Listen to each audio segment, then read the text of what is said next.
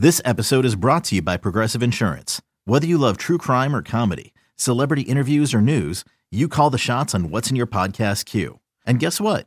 Now you can call them on your auto insurance too with the Name Your Price tool from Progressive. It works just the way it sounds. You tell Progressive how much you want to pay for car insurance, and they'll show you coverage options that fit your budget.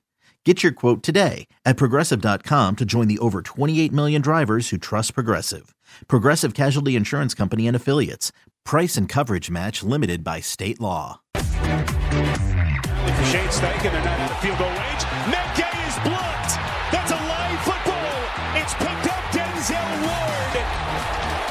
Shade Steichen rolling the dice. They attempt a 60-yard field goal. Myles Garrett the block. Welcome back to You Better You Bet, brought to you by BetMGM with Nick Costos and Ken Barkley on the BetQL network. One of the things I love about getting a great game like that with tons of great calls, tons of great action is when Spiro Ditas does the game, because we get to mention Spiro Ditas more on the show. The Fordham Flash, my guy, the Greek freak Spiro Ditas with the call this past weekend on C. We gotta get Spiro on You Better You Bet. Like that needs to happen at some point in the near future here. I'm gonna text Spiro so we can get him on the show. His fellow Fordham guy.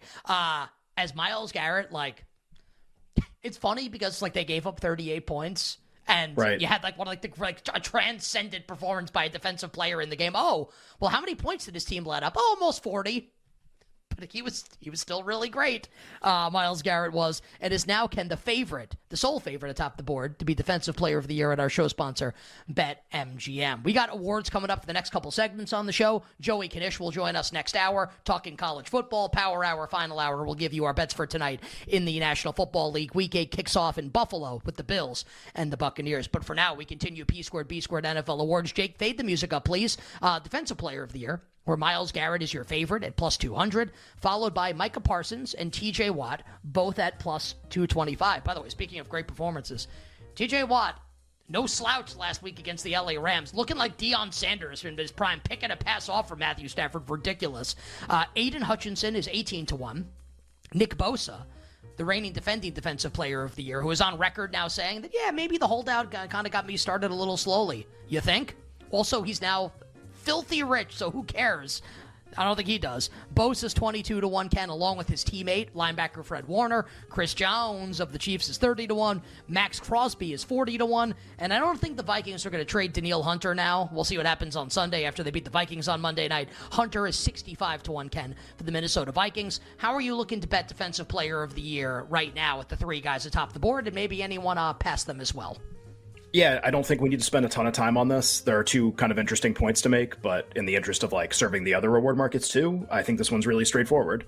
We've talked about like the three edge rushers at the top of the market. We've said like these are your three likely winners, and now you're just trying to kind of pick between them in all likelihood about who's going to win. I made a case for TJ Watt last week, not to bet him, but just like if I had to pick somebody right now, that I would pick him because I felt like he was statistically farther ahead than the other two. And now I think we're at a different point where I think the question needs to be asked. Like, okay, Watt, totally get it. Garrett, totally get it. Parsons, like really? Like should he be this low price still, or should the other two actually pass him significantly in terms of their price? This feels like a price that's driven entirely by reputation and not like on-field performance, just to be perfectly honest. So statistically, Watt and Garrett far ahead of Parsons, no question, not an argument. And like, Pete, you can throw analytics around, which people are going to, like this was the case for Brock Purdy MVP. Well, EPA, he's this. Great. Ask the people who vote if they even understand what that means. Ask the people who vote for Defensive Player of the Year what pressure rate is. And I know that's a really easy one to understand, but like, you know what they care about? Number of sacks. Care a lot about that one. Care like a whole bunch. And so I think Watt and Garrett are really far ahead. So your only betting angle here is a bad one. Your only betting angle, because it doesn't pay very well. Your only betting angle here is if you bet Watt and Garrett together and pay like minus 200 or something for it, do you have the winner more often than that? Like, do you have the winner 95% of the time and you're paying a price that's not 95% of the time? Like you're paying less, which is great. That's like a bet that you would seek out. If there was a game tonight and you had that kind of edge, you'd bet it immediately. But this bet pays in February, 4 months from now, and your return is bad and the limits are low. But like, that's it. That's all there is here is like Parsons doesn't belong with the other two right now. Doesn't mean he can't get back in, but like is way behind and the other two are ahead. And if you bet both of them, you probably have the likely winner. That's not a very sexy take. Like everybody should try to sell you somebody who's 100 to 1 or something. That's all there is right now. So that's like kind of like the who to bet on. My last note, because you brought up Danielle Hunter, and I think you had meant to ask me about him last week. We didn't get a chance to. We ran out of time, I think, or something. He leads the NFL in sacks. I'll just remind people, I call this like the Matthew Judon rule because we had this discussion a lot last year. This is not an award for the player who leads the NFL in sacks.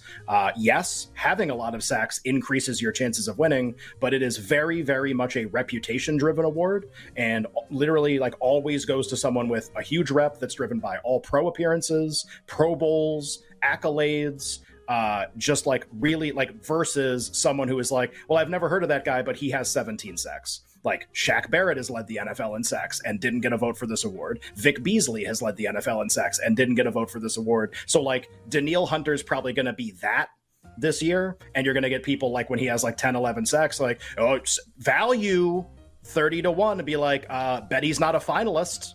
Bet the other three guys are instead. Like, so just be really careful with just the stat guys that have no rep at all. The reputation guys will almost certainly win over players like that. You bet with Nick and Ken. Tremendous Football Thursday, P Squared, B Squared, NFL Awards. Anything else on Defensive Player of the Year, or we want to move on to Offensive Rookie? No, just do you want to bet those guys as a pair? Like, it's so unappealing. Like, it's just like, it's not even fun. It's just like, yeah, like you'd win probably, but like, here's, not a lot of money, and you tie up a bunch of money for 4 months, and that's what the award is right now. It's a great, and like, I don't even know like who I would like more of the two. Like if I could just bet one. Like how about that? Like if you it's pick like one dead of those heat right two. Now. Yeah, right? if I had to pick and one, they both won last week. Like both teams won last week too. They're both 4-2. Yeah, so like team success is a strong driver of the award, and they both won. To your point, so like you can't even use that. I guess you could be like, well, if Deshaun's going to keep being out, then advantage Steelers, even though they're not as good of a team. Like the Browns are rated better, but like if Deshaun's going to be out a long time, I guess advantage what? But that gives Garrett the chance to do stuff like what he did last. Like now he gets all the credit for what happened. So it's like, I mean, it's really I think it's like an impossible question to answer right now, which is why the betting angle is literally just exclude Parsons. If you wanted to, I'm not advocating that. I'm just saying like that's the only angle available right now. A catch-22, some might say. I mean, I guess. I always forget what that means, too. It's like in between like a rock and a hard place, like a catch-22. Like, what do you do? You don't know. I don't think that's what it means. I think it is.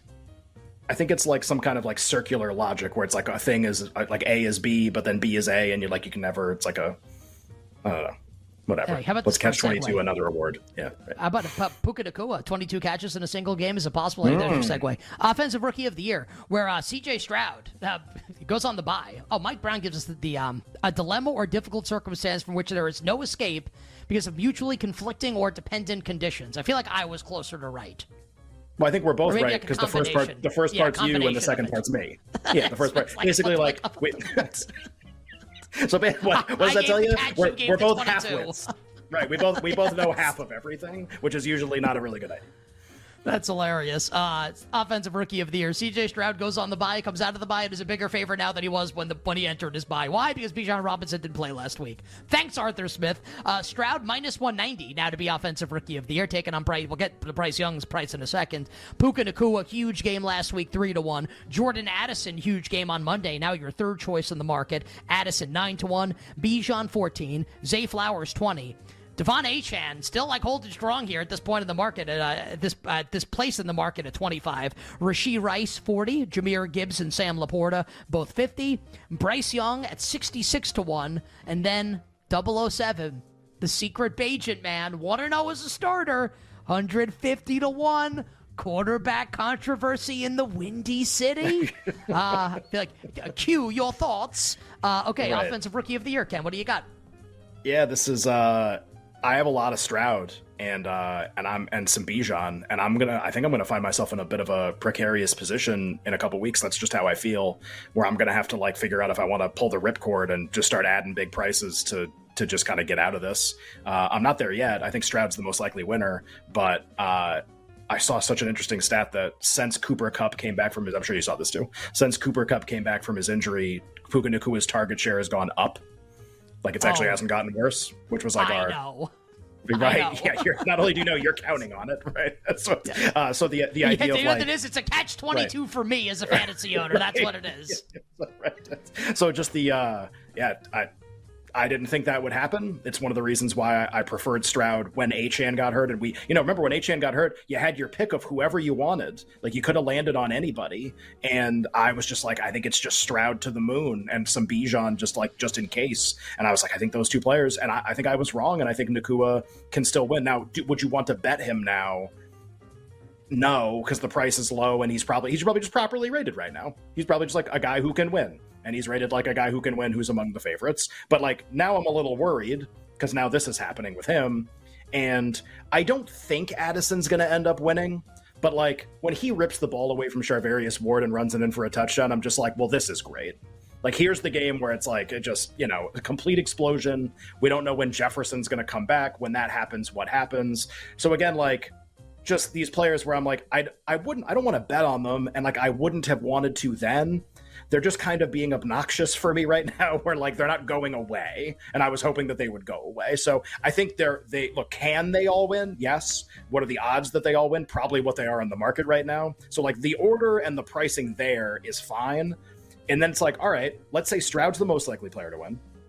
Let's say Nacua is the second most likely player to win. I think there would almost be no disagreement with that right now. Let's say Addison is kind of the third most likely player to win versus like Bijan Robinson or Jahmyr Gibbs or Achane or these other guys.